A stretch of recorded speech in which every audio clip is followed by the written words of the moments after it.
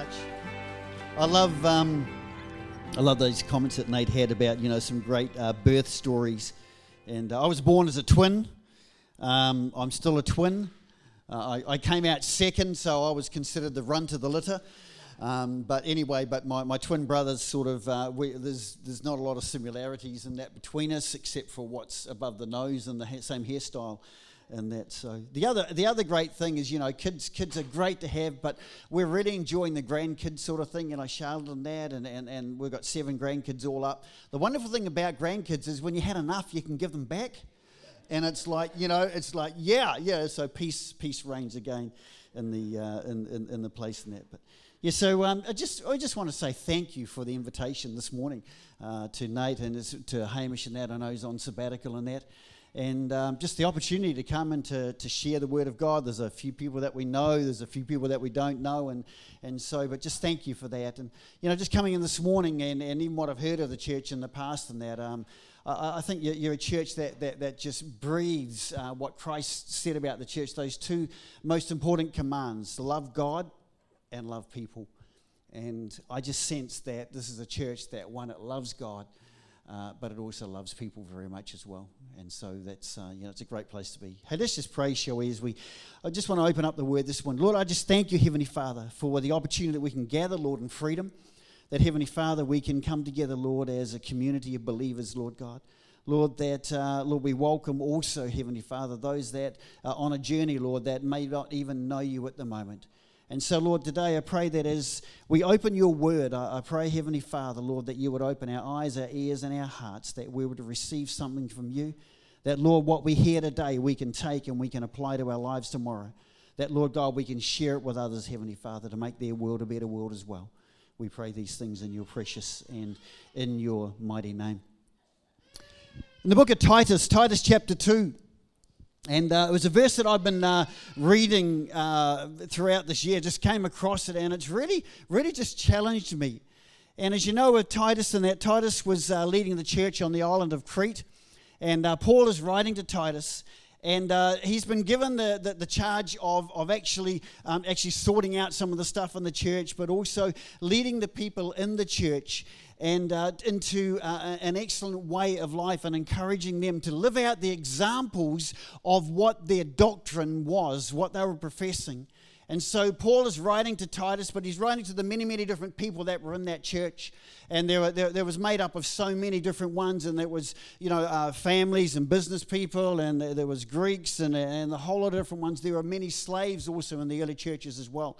And Paul, in writing, comes to this part, and he's focusing a little bit on the slaves at that time, telling them, hey, to do good for your masters and that. But he brings this in and says, do not steal from them, but to show that you can be fully trusted, so that in every way they will make the teaching of God our Savior attractive. And it was that last part that's really captured my attention over this year. And I've just spent some time just meditating and reflecting on it, simply saying, but show that you can be fully trusted. And we're not going to open that up this morning, man. There's a whole lot just in that in itself, what it means to be fully trusted. But I love the next part, so that in every way you may make the teaching of God, our Savior, attractive. And I think that is so important. The gospel that we believe, the Spirit of God that we carry, man, we need to be making it attractive. If I can have a bit of a help, I've got a painting that I just want to put up. Yeah, dear, Anne can come. This is my darling wife, Anne, and just keep the cover on. Or actually, no, we can take the cover off. And Anne and I were travelling to Auckland. We've been up and down a few times and that, and a little place called Sanson, between Bulls and Palmerston North. There's a cafe there called Viv's. And if you're ever going to turn it up the other way. Actually, if you have it that way, you can actually see something different in it. But we stop in this cafe called Viv's. It's a 1950s cafe. It's all decked out and that sort of thing. But opposite there is this gift place and this craft place and that. And we walked in there one day, and we saw this painting, and it just captured my attention straight away. Just the colours of it. It was attractive to me. And I said to Anne, look at this painting. I call it Two Funky Cows. And it's like, if you can see that, and it's like, I look at it and just the colors of it and everything about it, and it just, for me, it's vibrant. For me, it's alive. For me, it was attractive. And I said to Anne, I said, look, we've got to have a painting. We've got to have that painting, I was attracted to it as I walked in, because every time I look at it, we've got it at home, that every time I walk and I look at it, it just breathes life. It breathes joy. It breathes happiness. And so I looked at it and I thought, no, we've got to have it. And when I look at it, it's not signed, so I don't know whether it was machine painted or painted by an artist. I'd like to think that an artist painted it. And as they were painting it, they had fun painting this painting. I look at the colours of it, and part of the reason I wanted to buy it also was because the colours to me represent life, or the journey in life. And as the artist was putting this together, he uses so many different vibrant colours, warm and cool colours, bright colours and dark colours. And to me, it just represents, the stages or the seasons of life that we go through. And, there's the bright stuff, the happy days, those sort of things. But there's also some pretty dark colours in there as well. And I know that, that we all go through these stages in life where sometimes things can be pretty dark. But I look at the painting and the end result, and this is what I want to believe about life, that the end result, when the colours are merged, it presents a painting or presents something on a canvas that is attractive, that is bright, that is light. And that was the reason we bought this simply because I was attracted to it. And I want to talk today about the attractiveness of the gospel and about seeing some things. Maybe you look at that and you think, initially we thought, what's it of? And we didn't see the two cows in it. But, I want to talk today. I've titled my sermon, Do You See What I See? And it's not about what I see, but as believers of Jesus Christ, when the Spirit of God comes upon us, do we see what God sees? And how do we respond to it? I want my way of life, or I want my life to do for others what this picture did for me. I want my life to be attractive, that it actually draws people to me and begins to ask the questions. Pastor Chris Hodges from Church of the Highlands in the States makes this statement, and I think you've got it up there. I want my life to be so attractive that people who know me but don't know God will want to know God because they know me. And I think that's where it's at. Christ said, love God, love people. And that's what, in a sense, that's what I want to see in my life. I want my life so attractive that people who know me but don't know God will want to know God because they know me. And we've been down in Wellington for the last couple of years now, and working with a church down there. And we've come to know a pastor guy, but based in the States, but also out of Australia, called Shane Willard. And he was just saying that historical evidence shows that after every world pandemic, and we know we've all just been through this world pandemic of COVID-19, we're still going through it. But as he was saying, that historians, and historically it shows that after every world pandemic, there is a 3-year window of heightened interest of people seeking after God. And they could track this right back to around the 15th century. So after every pandemic, people, because they've had their lives rocked so much because of the things that they put, their security and the safety and all that, it's been shattered in that. And so there's a heightened interest in God, and this window of opportunity opens up. And I believe that, we're in that season right now, that there's a window of opportunity. And so today I wanted to look at a couple of events in the life of the Apostle Paul, and when he and Silas and that were in Philippi. And they've been following the Macedonian call, and they've crossed over into Macedonia. Philippi was the major Roman centre that they first went to. And if you know your scriptures, if you know in Acts chapter 16, there's a series of events that happened there. And one day they were going out to a place of prayer, and they met some women there who were praying, and Lydia, the dealer of purple cloth, and God opened her heart to the gospel message, and she became a believer. But also in the story, we see that there is, as that story continues, we see there's 4 different opportunities that the Apostle Paul looks at in the gospel message. And the Spirit of God, Paul looks at these in a different way because he's looking at through the eyes of the Spirit of God and the Spirit upon him. and it's welcoming, and it's transforming, and it's attractive, this gospel message that he has. And so today I want to look at a couple of these events. And so Paul seizes on these 4 different opportunities. In the story of Paul, he's now seeing things through different eyes. It's no longer do you see what I see, but it's like, the Spirit of God is saying, do you see what I see? And it's challenging to Paul, and so it's very much, if you do, what's your response? And so often we come through circumstances in life and the Spirit of God speaking to us, do you see what I see? Do you see in this person what I see? Do you see in this church? Do you see in this family? Do you see in this situation what I see? And the challenge before us is, what is the response to that? How are we going to respond? Will we actually take a risk and do something about it? Or will we leave it for someone else to respond to it? And so I want to pick up on this story. And the first thing that we see, the first opportunity, and if you know the story, Paul and Silas, they continued to go out regularly to the place of prayer. There was this girl that would follow them each time, and she was filled with it. She was demon possessed, and she was one that would tell fortunes. And Scripture says that it made a lot of money for her owners. And the first opportunity we see in this is that Paul's concern, or his concern, created an opportunity to show Christ's passion. We pick up the story in Acts chapter 16, and it says here that she kept this up for many days. And finally, Paul became so troubled that he turned around and said to the Spirit, "In the name of Jesus Christ, I command you to come out of her." And at that moment, the Spirit left her.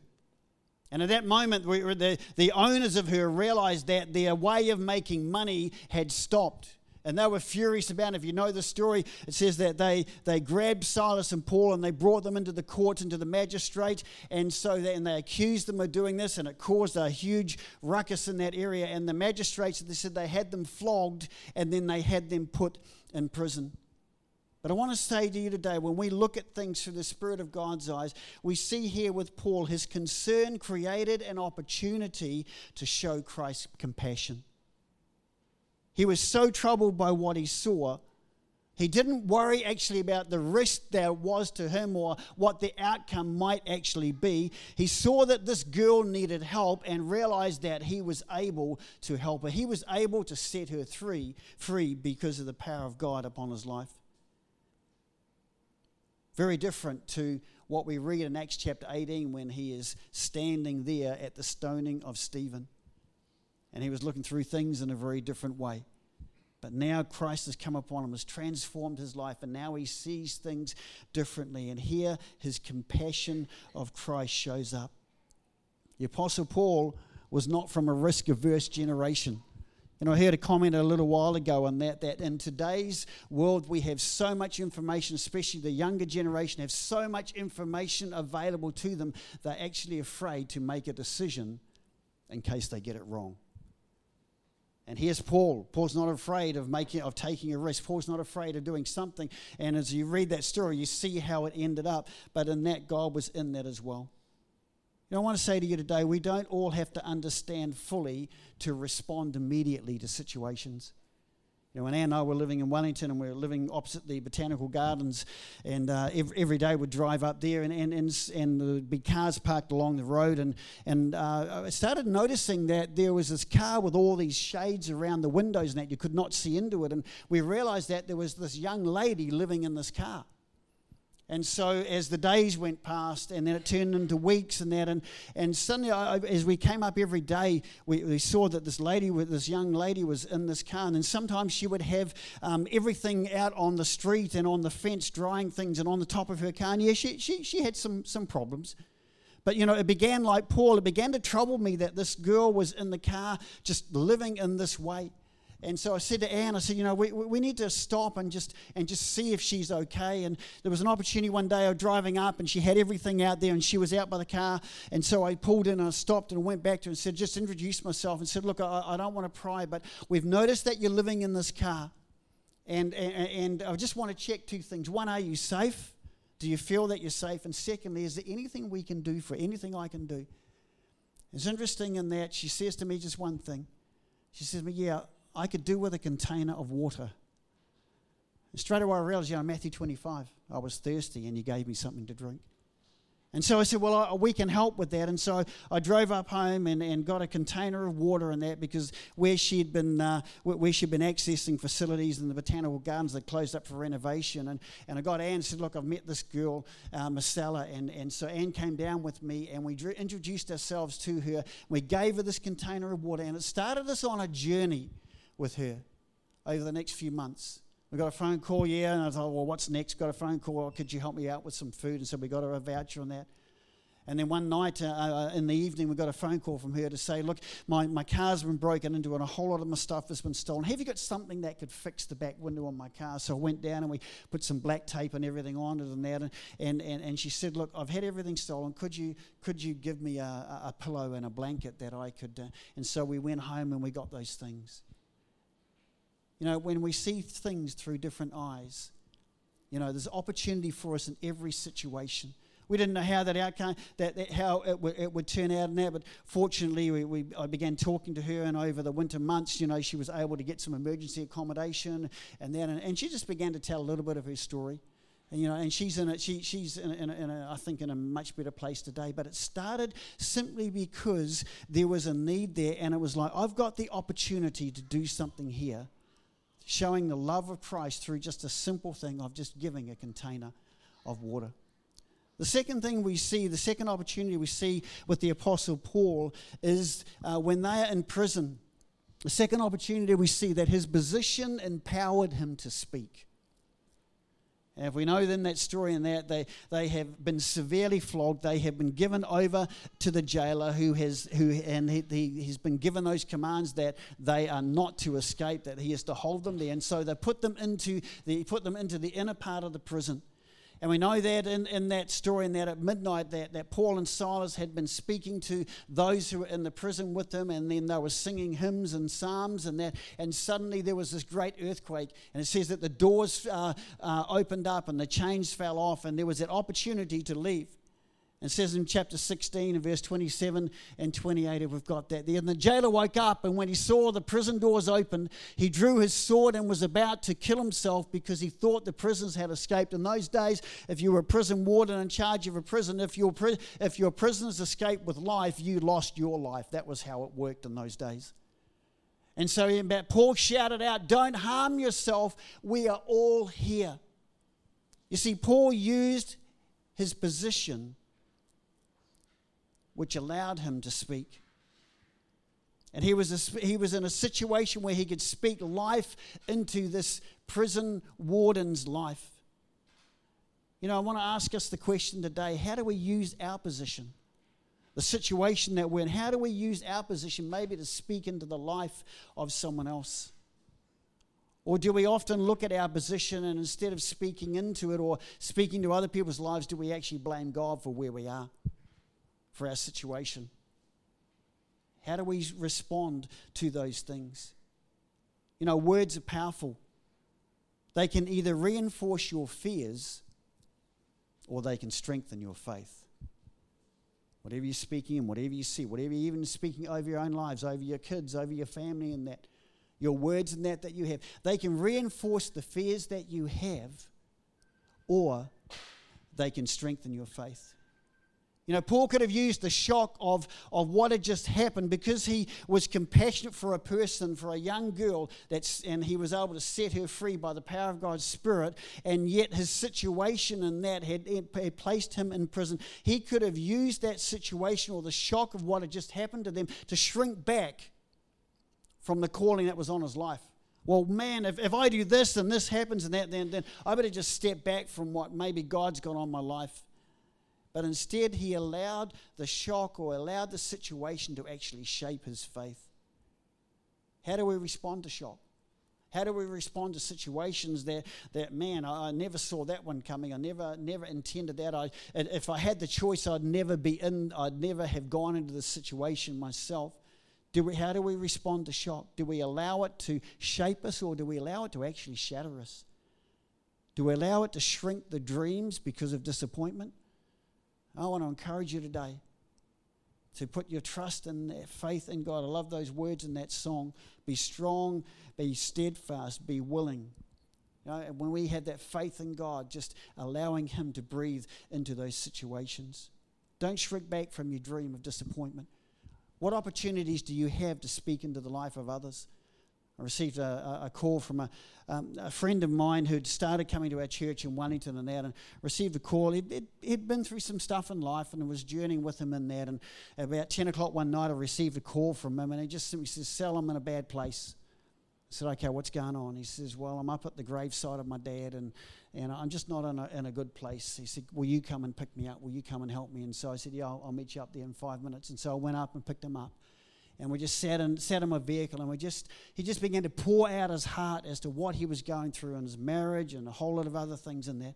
And we were just able to speak into his life because of that situation, because I was able to respond, and picked him up and dropped him back home and that. And again, that started us on a journey of just speaking into their marriage, into their life. Got them did a marriage program with them where they were just ready to walk away after 1 year of being married and that. And suddenly there was being able to speak life into that situation. They were prepared to give it another go, and we've been journeying with them since then in that.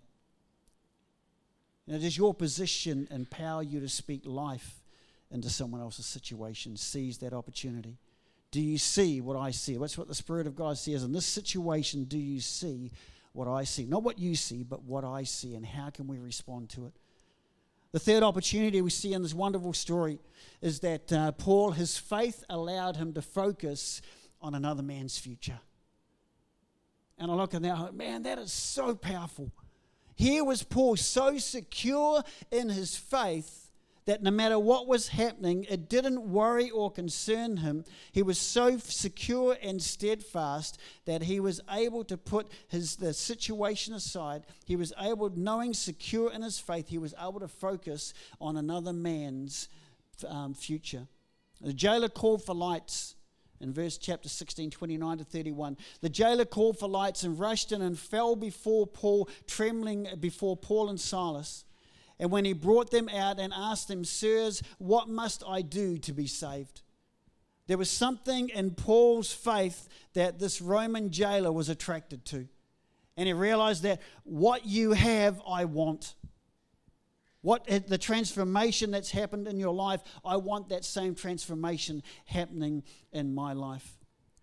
And then Paul said to him, they replied, "Believe in the Lord Jesus and you will be saved, you and all your family." It's interesting here, Paul already had the get out of jail free card. The chains had fallen off, the doors were open, he could have just walked out. And yet he decides, because he's secure in knowing who his God is, he's secure that he decided to stay instead of escaping. And Paul here, he says he decided to stay, and Paul was already secure in his future, which allowed him to focus on someone else's future. Man, I hope that our faith is like that. I hope that we have such a strong faith that no matter what is happening, even though it may not be easy, we know that in all things we can take hold of that scripture in Romans. In all things we know that God works for the good of those who love him. We may not see the good happening at that time, but our faith says that the outcome is different in that. It was in 2 Timothy 1 verse 12 that I was reading last year, going through Timothy, and again just a verse jumped out at me, and again I'm just meditating on it, and this is what it says in chapter 12. "That's why I'm suffering as I am, and yet this is no cause for shame." And this is what Paul says, "Because I know whom I have believed in." And he says, "I am persuaded that the God that I believe in is able to keep that which I have committed to him." That's why Paul was so secure. That's why Paul could leave his faith where it was. That's why Paul didn't need to escape. That's why Paul didn't need to get out of the situation he was in. He was able to focus on another man's future because Paul knew who he had believed in. He had had such an encounter with God that God had changed and transformed his life. And we know on that road to Damascus, when Ananias came and prayed for him, it says that it's like scales fell from Paul's eyes, and Paul saw things in a different way. And he says here that I am convinced that he is able to guard, he is able to keep that which I've committed to him. The last opportunity we see here, I want to look at today, is this, that his willingness resulted in his witness. His willingness to stay. resulted in his witness of the gospel. In chapter 16, again, it talks about here, then he spoke the word of the Lord to him and all the others in the house, and at that hour of the night the jailer took them and washed their wounds, and then immediately he and all his family were baptized. I love that. Paul's willingness to put aside his pain, to put aside the injustice that had happened to him as a Roman citizen should never have happened, but he was prepared to put that aside. He was prepared to put aside that his freedom had been removed from him. Freedom resulted in a great man. All this resulted in a great move of God's Spirit in the jailer's life and in his family.